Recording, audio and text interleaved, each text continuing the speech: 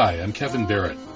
I've been broadcasting Truth Jihad Radio since 2006, and it's been crowdfunded since about 2010.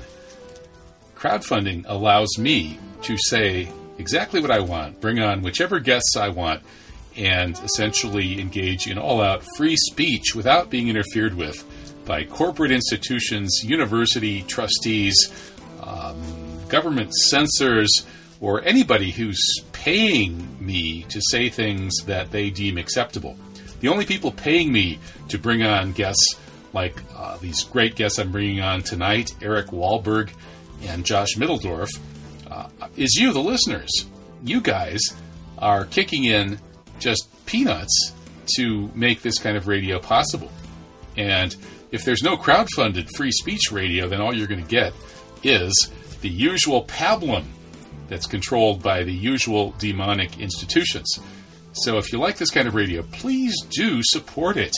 Become a subscriber by way of kevinbarrett.substack.com, or you could offer a one-time donation by way of a PayPal to truthjihad@gmail.com.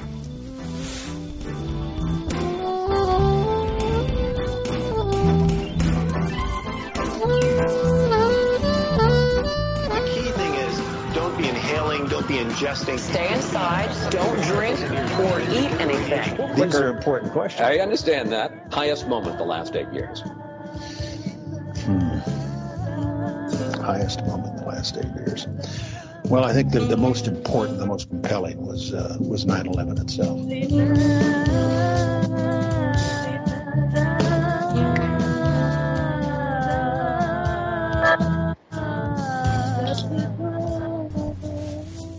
Welcome. This is the special live version of Truth Jihad Radio. I'm Kevin Barrett doing the show every weekend evening, bringing you interesting people who think way outside the box and often think better than the people way inside the box. I've been doing this now since 2006 on all of the leading radio networks, alternative radio networks, I suppose I should say, although that kind of goes without saying. We're talking about the very best of the various radio networks.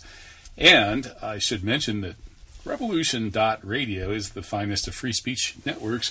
If you want to help them keep going, go to revolution.radio/donations.html. Okay, and I'm, of course, at truthjihad.com, where I do all sorts of stuff, and a lot of it is based in reaching out to people who know a lot more than I do about various things. And both of tonight's guests probably qualify in terms of the subject we're talking about tonight, the evolution of beauty. We're going to be talking about a book by Richard Prum, The Evolution of Beauty, How Darwin's Forgotten Theory of Mate Choice Shapes the Animal World and Us. It was just reviewed by Eric Walberg, who's a well-known journalist who's been on the show many times. He used to be a correspondent for Al Ahram in Cairo, and he's written for all sorts of folks in all sorts of places. And Eric, he's not really a scientist, but he's a pretty sharp reader. And joining us is a real live scientist with a background in evolutionary biology, and that's Josh Mitteldorf. And both of those guys actually know more than I do about this because Eric read the book, which I haven't. And I think Josh is even reading it too. So hopefully I'll keep my big mouth shut for a lot of this hour. And so let's bring on the guys who need to do the talking. So first, welcome Eric Walberg. How are you? Good, thank you. Hey, and Josh Mitteldorf, good to have you back. At least I think it's good to have you back. If we do have you back, it would be good anyway. Josh, are you there? Well, we're still working on connecting to Josh Mitteldorf, but hopefully we'll get on that pretty soon. I don't know if I need to check the board here and see if there's been an effort to contact Josh. Oh yeah, there has been. Josh, you should be here. Hello, Josh. Well, hopefully he'll pop up here pretty quick. So, Eric, I guess you can start out then as we wait for Josh to show up. Your article on Richard Prum's The Evolution of Beauty is really beautiful. So maybe you can go ahead and summarize it for the people who haven't yet read it. Well, as I've gotten older, my joys in life are more modest, and I took up birding over, I guess, about 10 years, the last 10 years. And I've just fallen in love with birds. They are just they are angels. We take them for granted, but when I go out on a bike ride out into the countryside, always you can hear birds wherever you are. They change. There's different birds. It's, here it's a sparrow, and there it's a starling or whatever. Anyway, that got me going, and that's how I got onto this book. And it's mind-boggling, really, although it's what we should have seen all along, or maybe we intuit, but we just don't want to admit it. That really it's sex that makes the world go round. Sex, love, really it's, I like the way Prum is developing this, which is a meme. This is another term that crops up, that we don't evolve physically so much anymore, but through our tastes and through what becomes popular. So even what is sexually popular is determined more by memes. And in the past, it was more by genes. So before the rise of mass advertising and commodities and all of this, life was much simpler. There were no newspapers. People didn't read. Life was much simpler. And what was determining how people evolved over the millennia, because we're talking now really millions of years. You go back far enough to earlier versions of humans. It's always been the female that's in, she's the one that makes the decision. Usually it's not quite, males of course react and want paternity and become violent or enslave women, but in much earlier societies, I think there wasn't that. If you've read Graeber, I don't know if you know, this is a wonderful anthropologist, which is much along the lines of Prum, and he's looking back 10,000, 20,000 years ago, what life was like for humans. And he's really coming to the conclusion that it was more matriarchy, and it was more female in control, and modeling society on the mother-child relationship. So that becomes a kind of paternal. I mean, we talk paternalistic, but it's matriarchal, really.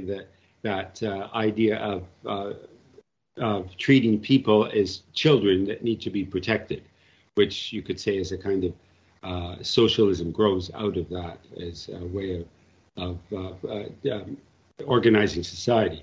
So I've thrown a lot of ideas out there, but I don't know what you want to pick up on. Have we got Josh yet?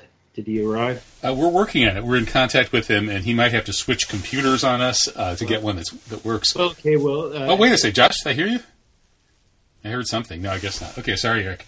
Well, I come up with my formula, which is messy, as I say, but that's very much like sex. It's messy. How's this? Can you hear me now? Yes. Hey, yeah, Josh. You came in just in time to hear about sex being messy. Okay, let me give me this is the formula as I put it together. Perhaps Josh and you can dissect it. It's not just the natural selection, the adaptive.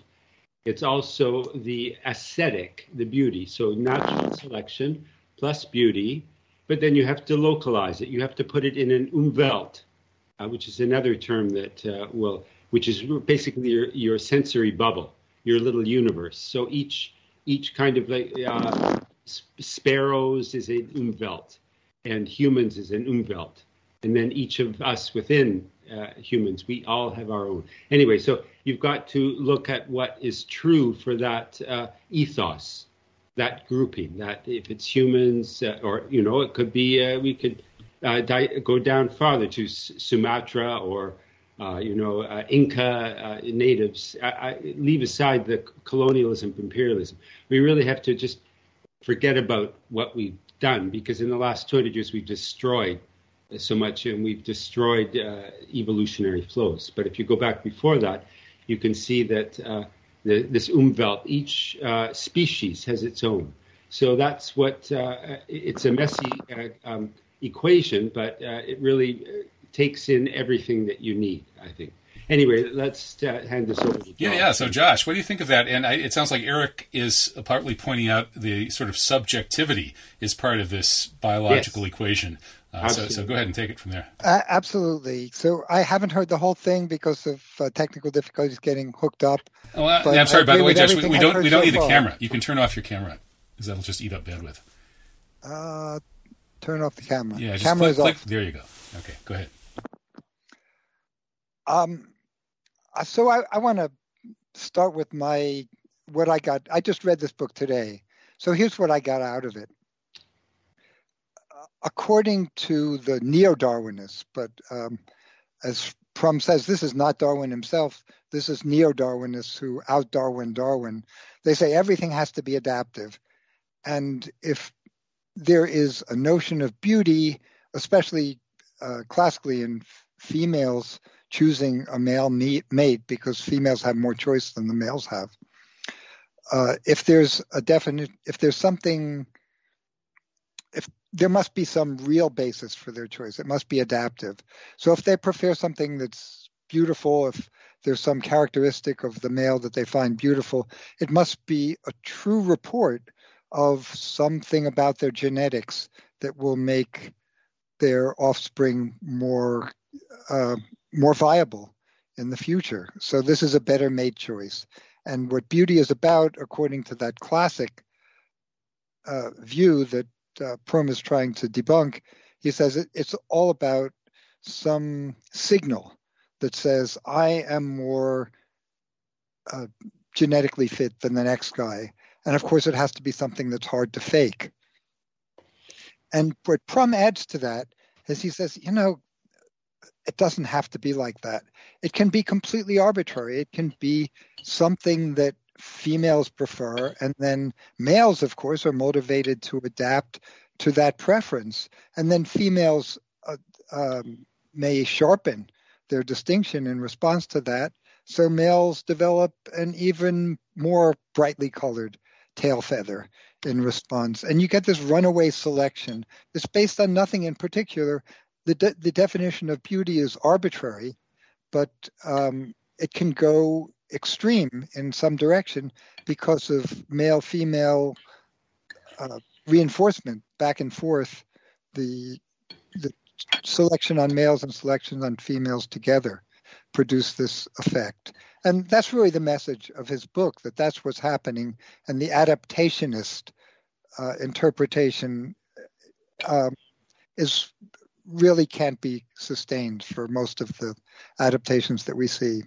So I want to take a third position and say it's not arbitrary, that there is something real about beauty. Plato said that beauty is a form that exists in this abstract world of forms.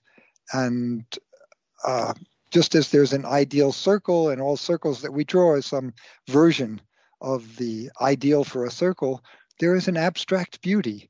And what we perceive as beauty is beautiful because it mirrors in the real world some aspect of that ideal of beauty. So this sounds very unscientific, and the evidence that I would put forward for it, and we can discuss this more, but just to outline at the beginning, is that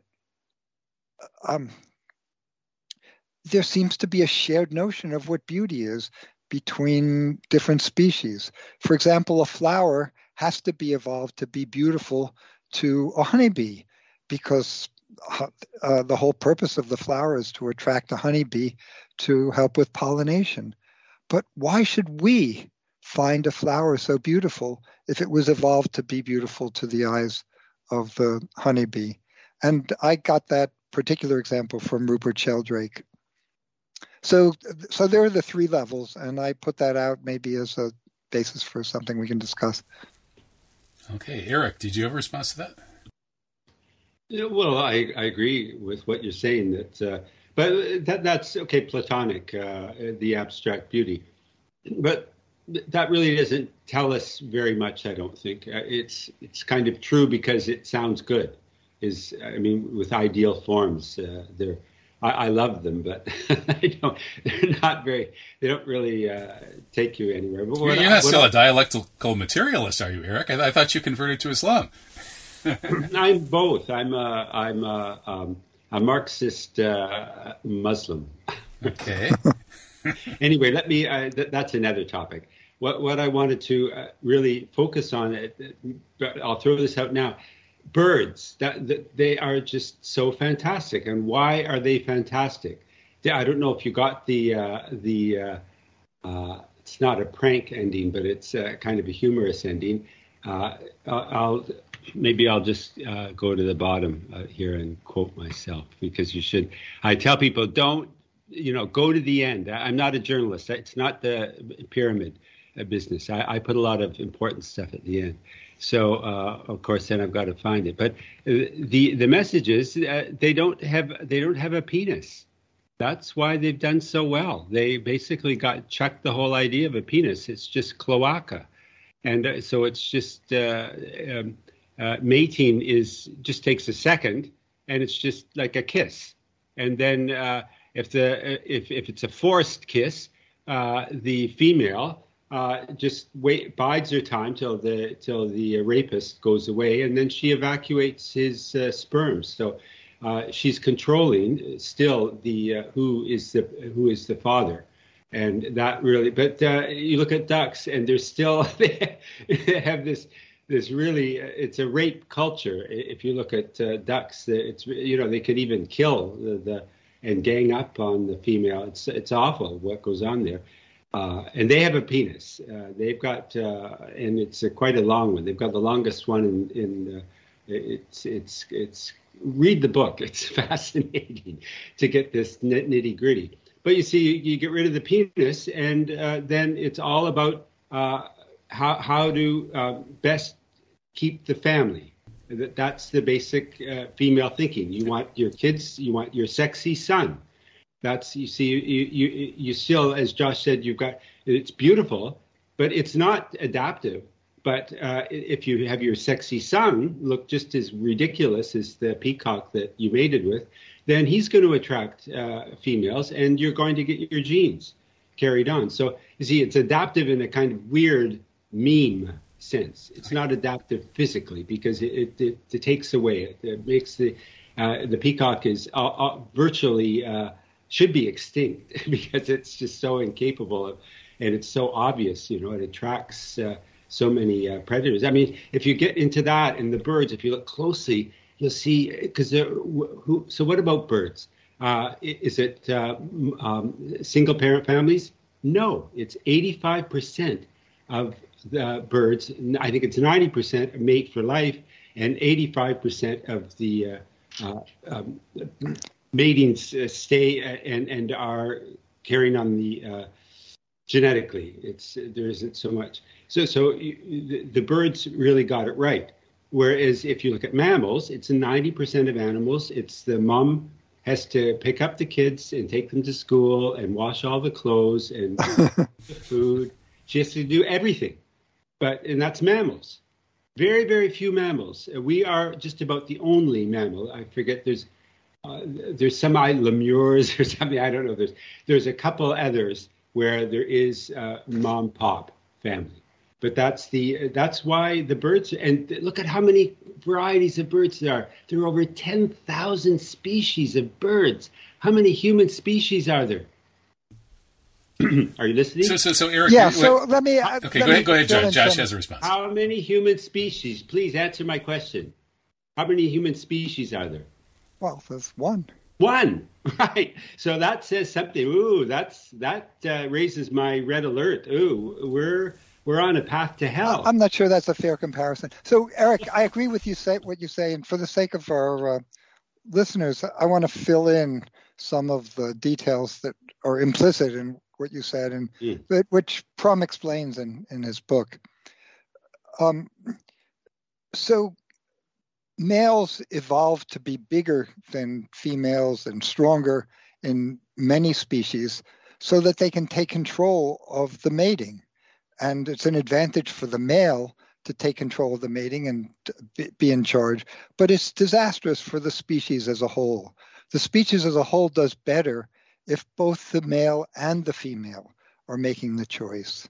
So in birds, we have this wonderful adaptation that the species develops no penis. And that means that the females can't be raped. They have vulva that open and close. And if a male wants to mate with them, that's fine. I'll just keep my vulva closed. Except ducks. Right. Well, I'll get to the ducks. And But emus. this is more than 95% of birds have no penises.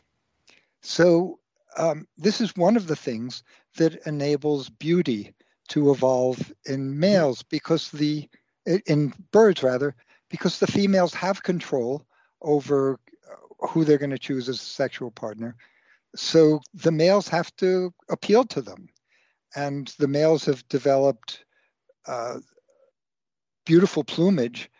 And in some cases, they build houses to show off who they are and what they can do as a way to bring beauty into the equation.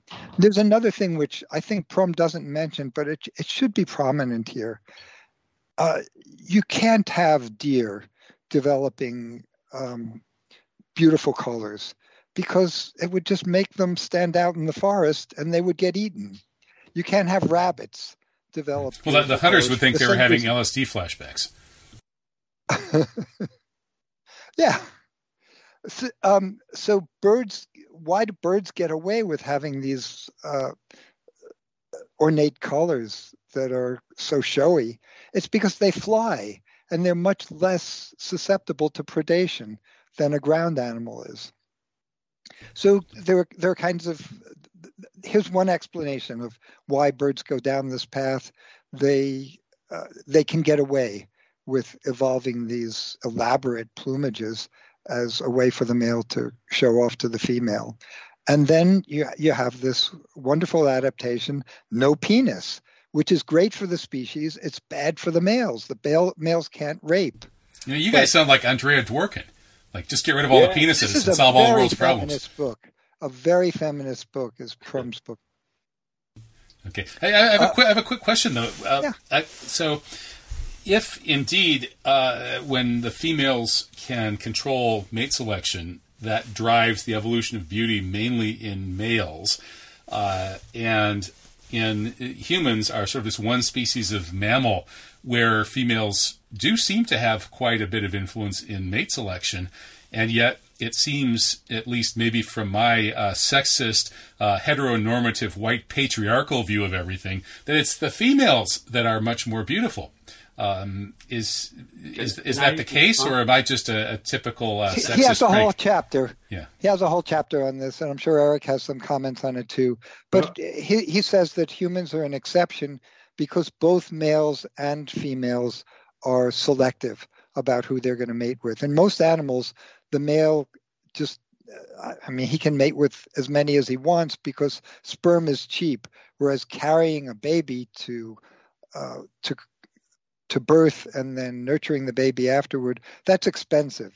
So the male can afford to be polygamous. The female can't really increase the number of offspring she has by mating with more males. She's limited by her biology. And in humans, that's not true for social reasons. For social reasons, males and females tend to bond together, and therefore the males are picky about what female they choose, just as the females are picky about what males they choose. So I'll pass it to Eric with that. Yeah, okay. So the fact that we are two-parent mom and pop family, just like the birds, that's why the male and female of humans really have more agreement on I think it's messy. We can't really say. I still think that the females have more control in human society, certainly 100,000 years ago, when it's the female. It really controls the paternity, not 100%, but more or less. And you said, Kevin, that of course, we are We are in a patriarchal society, as you said. We're a patriarchal society, and it's capitalism. It's the media controls who we think are sexy. So and women have been pushed into a sexual role that they didn't really play on the whole. I mean, there have always been goddesses and that kind of goddess worship, but I think that it's fair to say that women were not so sexualized before the rise of capitalism. And really, I think that the male versus the female, I mean, you can say your choice, but Greek classical beauty, the male is the most beautiful, the woman is second. Of course, it's very hierarchical. It's very. Wait a minute. What man ever had a face that launched 1,000 ships? Well, no, but you see, male beauty is not pretty. Pretty is women. Sure, you want the women to look feeble, yielding, submissive. You want that so that a male will mate successfully. If you don't want a big woman that's going to punch you in the face. That's not very easy for. I mean, you've got to have the male aroused and to complete the sex act. So that you have to have the female appealing. But and you look at the male, female. Another thing about mom pop, you get the minimal dimorphism. It's like in birds. You can't really tell a male and female bird for the most part. And in female, but we still have penises. So we still have the dimorphism. We still have that aggressive, that. Whoa. Hold on, let me finish. Let's go back to birds. 18% dimorphism. So women are still weaker and lesser than the male. And male beauty is going to be a kind of warrior beauty, as we see in Marvel Comics. That kind of, that's a kind of or Ken and Barbie. Anyway, I'll let Josh take over. Oh, I just wanted to correct one thing that you said, that in birds, I think you were just referring to size. There isn't a lot of size difference between males and females in birds. But in plumage, it's often very easy to tell the male from the female. The male is decorated and the female is plain. But the dimorphism in birds is zero, virtually. It can actually be reversed. It's the size dimorphism, but not the color dimorphism. Oh, okay. Size dimorphism is virtually zero in birds. In humans, it's 18%, which is quite, I mean, women are 6 inches, a foot shorter and weigh a lot less. But if you go higher, how does it work? The larger the species, the greater the dimorphism. That is how it works generally. So there's very little dimorphism, tiny animals or birds. There's a lot of dimorphism when you get to elephants. And we're in the middle. So I agree that humans are the most interesting case, but also the hardest to say anything about that's really going to hold any water, because it's really cultural. What affects attractiveness in males and females is very culture bound, and cultures are different. And I think it's an interesting chapter, but really the bottom line of this chapter about sexual selection in humans is that it's completely culture bound. You can't say anything about it. Yeah, he doesn't use Umwelt. I find this odd that he hasn't. That's so central to all of this, and he doesn't even mention it. So there's some real gaps in this book, and there's some other. He doesn't talk about Lamarck. Lamarck, this idea of adaptivity, which also Darwin. He talked about it. He was a little bit he was unsure. He wouldn't. It was just like with Marx. He wasn't. This guy had something to say, Lamarck, that it's possible to have traits that can be inherited kind of more directly, which is it's a scandal of evolutionary biology that Darwin and Lamarck are put in contradistinct into each other. But in fact, Darwin was a Lamarckist. He believed that that acquired traits could be inherited. He believed that if you work out your whole life, you're going to have stronger children. And if you develop your cognitive abilities, you're going to have smarter children, for example. And whether that's true, I'd say 21st century genetics has certainly validated that it's true epigenetically. And and there's evidence that Lamarckian inheritance happens genetically as well. I've written some about that. Oh, that's interesting. Because also Fisher, I love the wokeism that we live, this era of wokeism, where the most brilliant evolutionary biologist since Darwin has been blacklisted, and his statues are taken down. It's just like with our Prime Minister MacDonald. You have to rename schools. You have to tear down the statues. There's all of this. Some of it's valid, but some of it, like with Fisher, it's really a shame. He wasn't responsible for Hitler. It's like accusing Wagner of creating Hitler. I mean, well, let's go back and fill in some of the details for the listeners. There was a 1930 book by R.A. Fisher called Evolution and Natural Selection, and he was one of the towering geniuses of the 20th century. Most of the statistical tests that you see, P is less than so-and-so, the t-test, the what's called ANOVA, analysis of variance and correlation, was all developed by Fisher in the early part of the 20th century. And he, although he was a mathematician, he was motivated by wanting to understand genetics. He invented single-handedly the field of population genetics, which has very set assumptions about how evolution works. He mathematized Darwin's theory and made qualitative observational science into a predictive science. So in this 1930 book, the first part is very mathematical and very technical and kind of a narrow view of how evolution works. The second half of that book is indeed a screed of racism and explicitly eugenicist. He says over and over again that English society is doomed if we can't limit the reproduction of those poor masses, because the poor masses are genetically inferior to the rich masses. That's why they're poor. It's an embarrassment that half of this book is the basis for modern evolutionary theory. The other half of the book is a eugenics screed.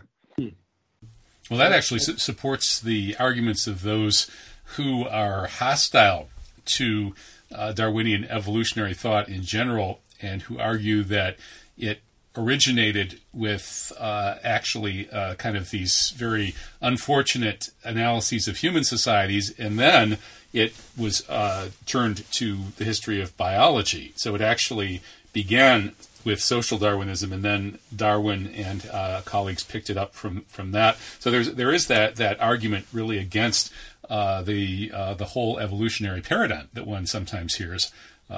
But I know that that's in present company. We're not really part of that world. But so Eric, did you want to defend Fisher on this? Well, I wanted to say that I'm reading Graeber. This is another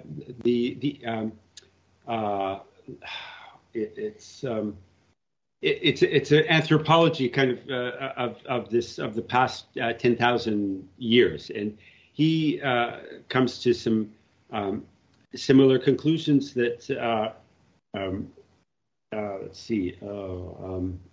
We were saying that Fisher. He was, yes, Fisher was so racist.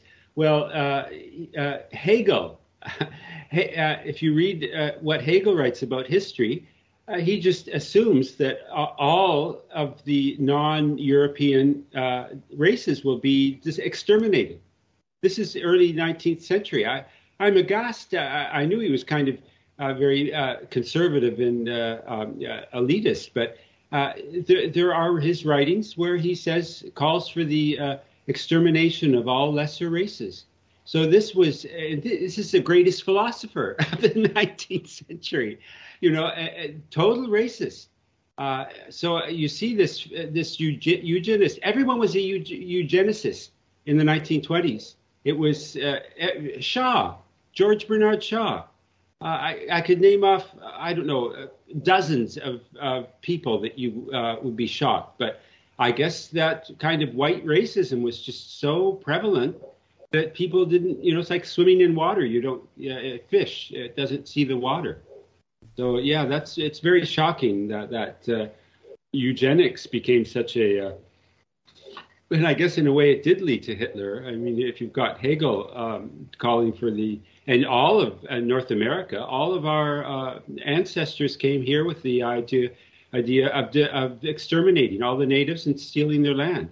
So, we're all of that same ilk. So as Josh said, it's hard to even talk about evolutionary principles when you're talking about humans. Certainly humans after the last 20,000 years. You could say from then on, memes become more art. And once you have that kind of intellectual level rising, you lose the ability to find true evolutionary effects. But I think what I like to remind myself, the Ma and Pop family. I've always I tried to go through that alternative lifestyle stuff, but I realize now that I'm older and wiser that really is the base. It's the basis of evolution too. It's that female-male dialectic, and the idea that you can just dispense with that.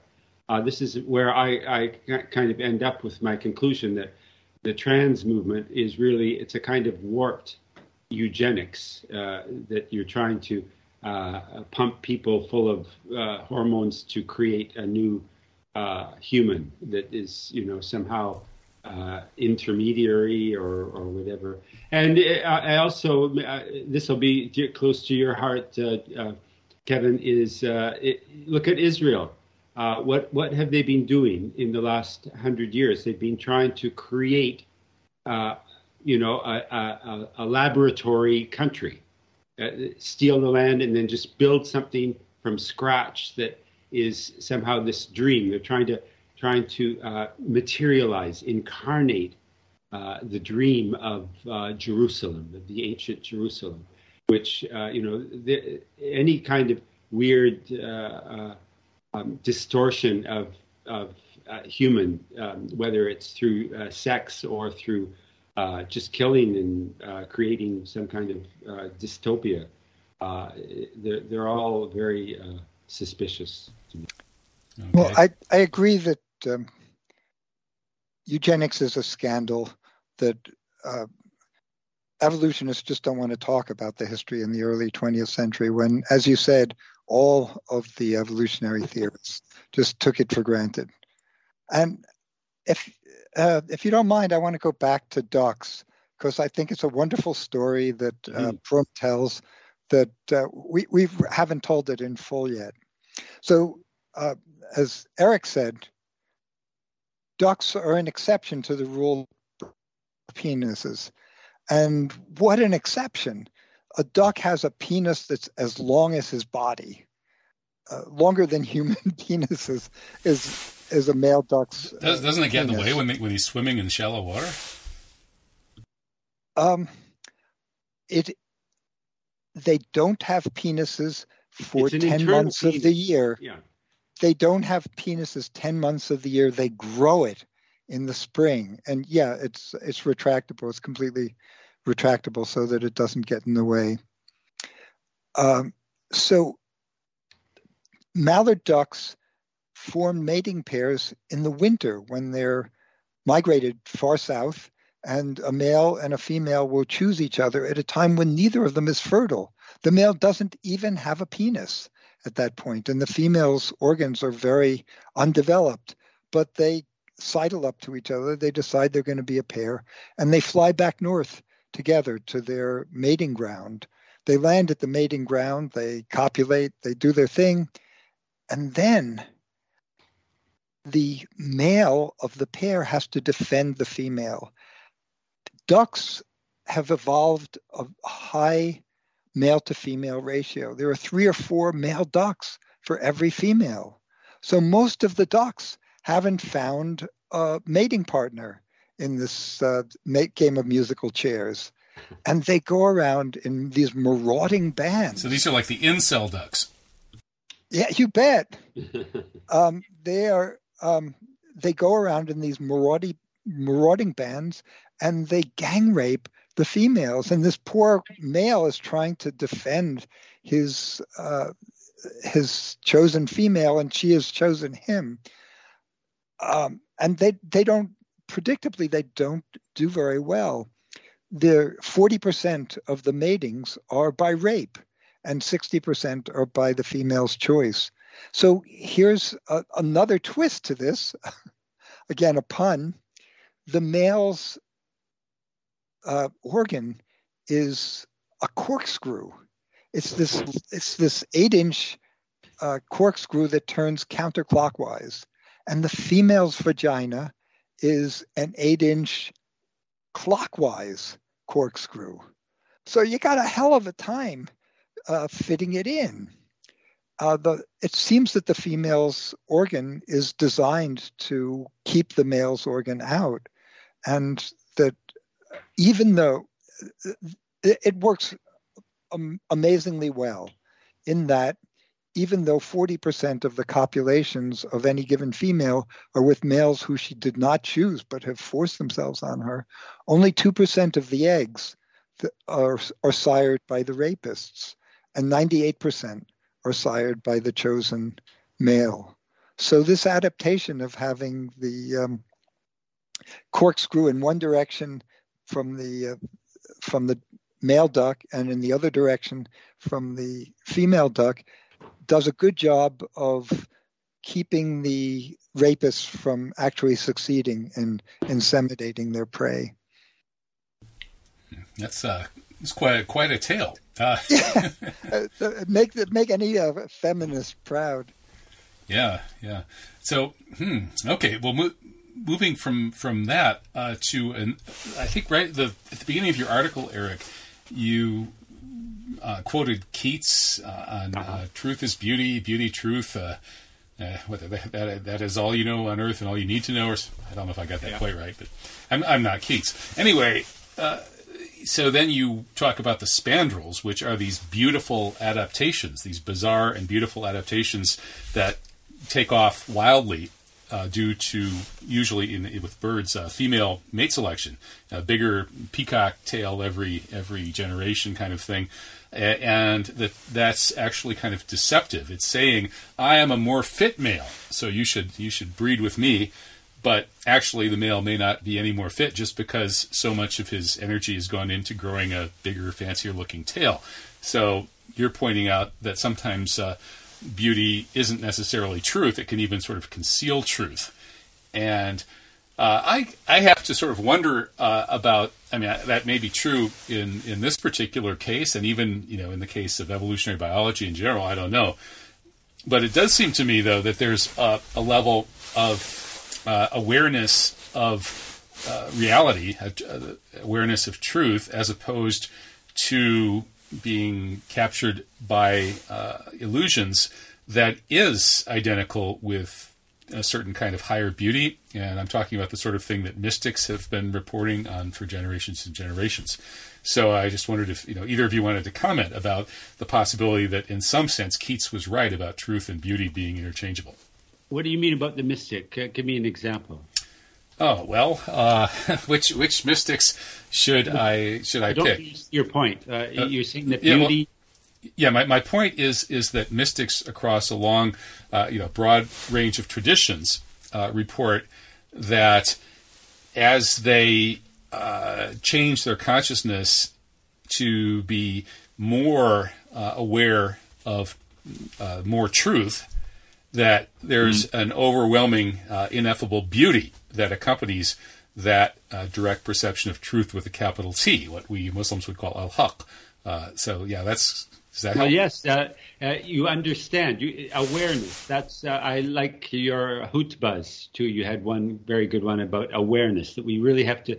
And all awareness is just you want to have the constant prayer of thankfulness for reality. That should be your level of awareness. And so if you really cultivate that level of awareness, beauty is everywhere. Even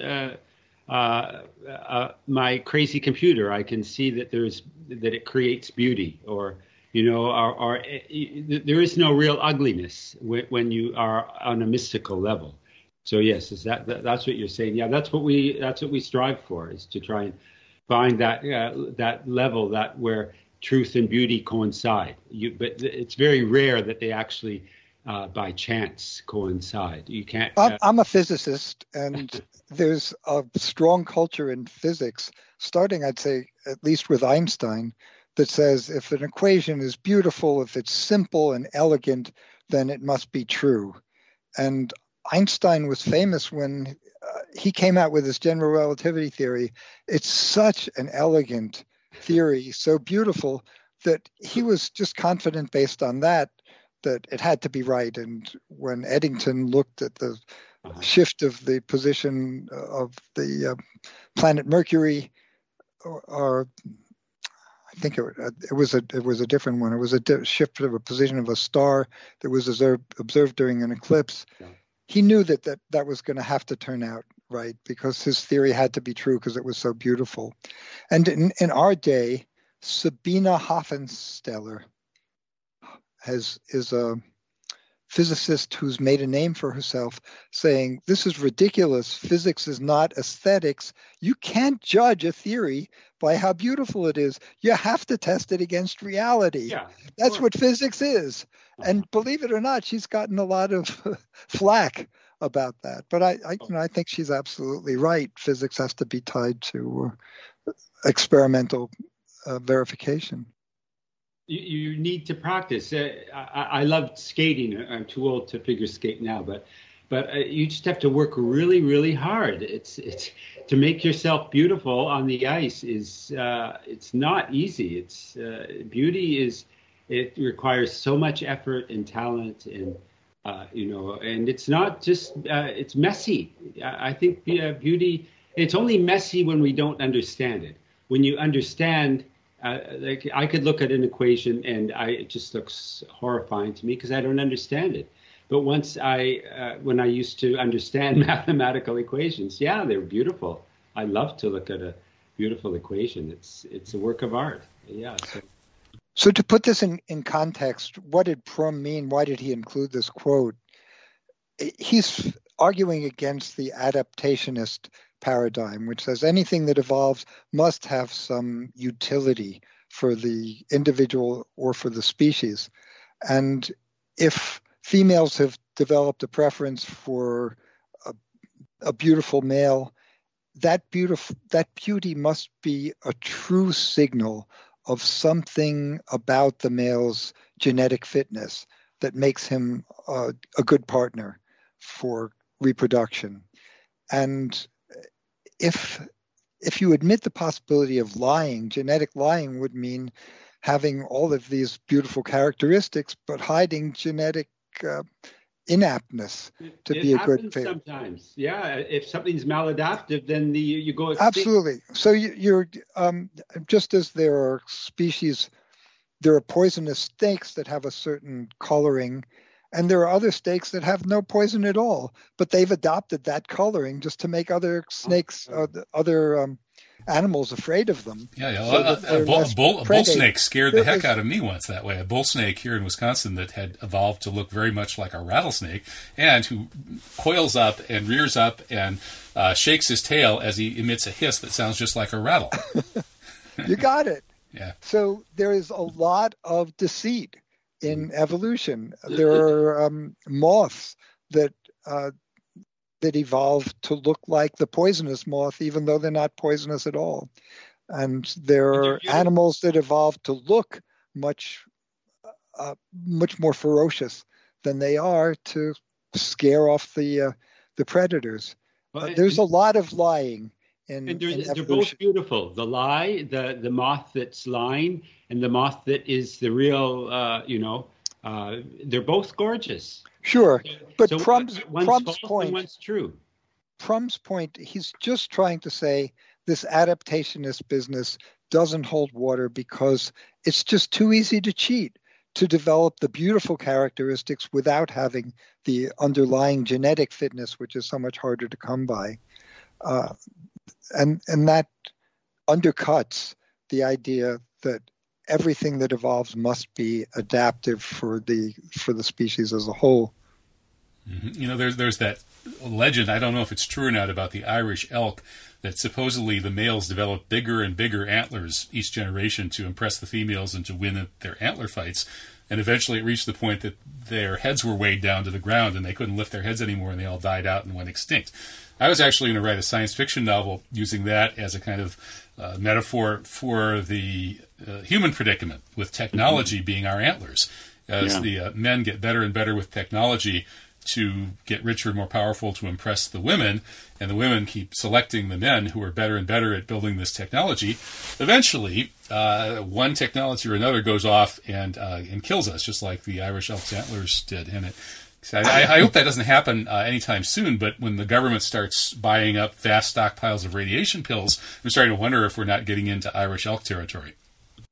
Well, I agree with you, and that's where we're headed. That technology for technology's sake is really putting the future of mankind in jeopardy. I'd like to go back to another point that makes that I think is very interesting. What about the female orgasm? Why do there's no ejaculation of sperm? Why do you need this orgasm? Well, there are various explanations, which are, some of them are silly. There's spandrel explanations, like upsuck, or there's another one, I can't remember. But it turns out that it's really, it's here, I'll give you the anecdote. Zeus he's having a terrible time with Hera, and so he wants to find out whether they're arguing whether the male or female has better sex. So Zeus goes to Tiresias, who was a man that he knocked on some snakes that were copulating, and he turned into a woman. And then later on, he knocked on these copulating snakes again, and he turned back into a man. So Zeus figured, well, he's probably the best person to tell. So he asks Tiresias, who has the better sex? And Tiresias said, the female, by 9 times, 3 times 3. And so where does he get this number from? Well, it's a Greek sense of spaciousness. So that this, and he says that it's purely pleasure, whereas the male has the hard work, and it's all over, and then you have one orgasm and that's it, whereas the female. What Prum says about that is that the male orgasm is limited by the fact that it's got to be connected to ejaculation, and once you've lost your ejaculate, you've got to regenerate it before you can have another one. But females can have orgasm after orgasm after orgasm, and I've never been a woman, but maybe they do have 9 times as much pleasure as we do. So I thought that was a cute Greek gods and goddesses. I think that's a legend. I don't know if it's Ovid or who was one of the writers, Aristophanes, that maybe. Ovid probably retells that somewhere along the line. So, but how does the female orgasm fit into evolutionary biology? Is there some sort of pure pleasure? It's the women control the whole process. This is the hard feminist version. The women control. We're co-evolving because it's ma and pa, but the women still have most of the control. So that co-evolving, the male has to have this orgasm. The female, well, why can't I? I want to enjoy too. So it's most women don't have orgasms, I think. Certainly in Western society, in socialist countries, women had a lot more orgasms because their sex was better. That sounds like communist propaganda. Oh, it's true. It's absolutely. This is after the. How do fall. you know? Oh yeah, you lived in the Soviet Union, so I guess you had I've direct also, experience of that. You know, people have been writing about this and doing research, and it's thoroughly documented. East Germany, there was a big study. I don't know if it was a big study. Really? So capitalism is bad for women's sexuality? Somebody should tell the feminists that. Well, they should know. I can't. I'm not feminist. I've got my own soapbox. Yeah, but the African societies, and if I do say so, the Muslim societies are not so great for women's sexuality either. Oh, I don't know about that. Yeah, I don't. There's a lot of female circumcision, which that's in certain sub-Saharan societies, and I think parts of Egypt might have done it, but that has nothing to do with Islam. It's actually Islam is against it. It's one of those many holdovers from earlier cultures. Glad to hear that. Yeah. And because alcohol is prohibited, there's no rape. There's virtually no rape, and we don't hear about that because that's not what our media wants us to think about Islam. We don't hear the good things about Islam. All we hear are the bad things, or the supposed bad things. Yeah, actually, the critiques of the gender relationships in the Muslim societies tend to be around the fact that in Muslim culture it's just assumed that women have more sexual pleasure than men do. That's assumed because it's true, or that's what they actually experience in that culture. And so that then women become a bit of a problem. Like, if we have to be careful of this out of control female sexuality that is so intense, and so we need to set some limits to it. Can I come back to what I started with? And sure, and you have 30 seconds to do it because we're almost at the end, Josh. Go for it. Okay, I want to turn your listeners on to art created by animals. There is a page in Wikipedia called Animal Made Art, and it's just extraordinary. Elephants can paint. They paint likenesses of elephants. They paint flowers and jungle scenes, and it looks like what it is. And other animals, they have pigs. They have art created by pigs. There's one donkey artist. Dolphins create art. I bet he never wrote Don Quixote. They're not so good at literature, but yeah, they can paint. And my point is, why should this be? Why should we share an aesthetic with other animals? And to me, that's evidence for Plato. What Plato says is true. Okay. There's something about beauty that really well, you're outvoted, Eric. We agree that Platonic ideals have some sort of actual existence, but we can debate that more next time. Thank you so much. This was really a very interesting discussion. Josh Mitteldorf and Eric Walberg. Keep up the great work, guys. Okay. Bye-bye. Thank you. Okay. Bye-bye. That's Josh Mitteldorf, Eric Walberg, and Kevin Barrett back with Thaddeus Kaczynski in the next hour, wondering about Are You Aware? FreedomSlips.com will be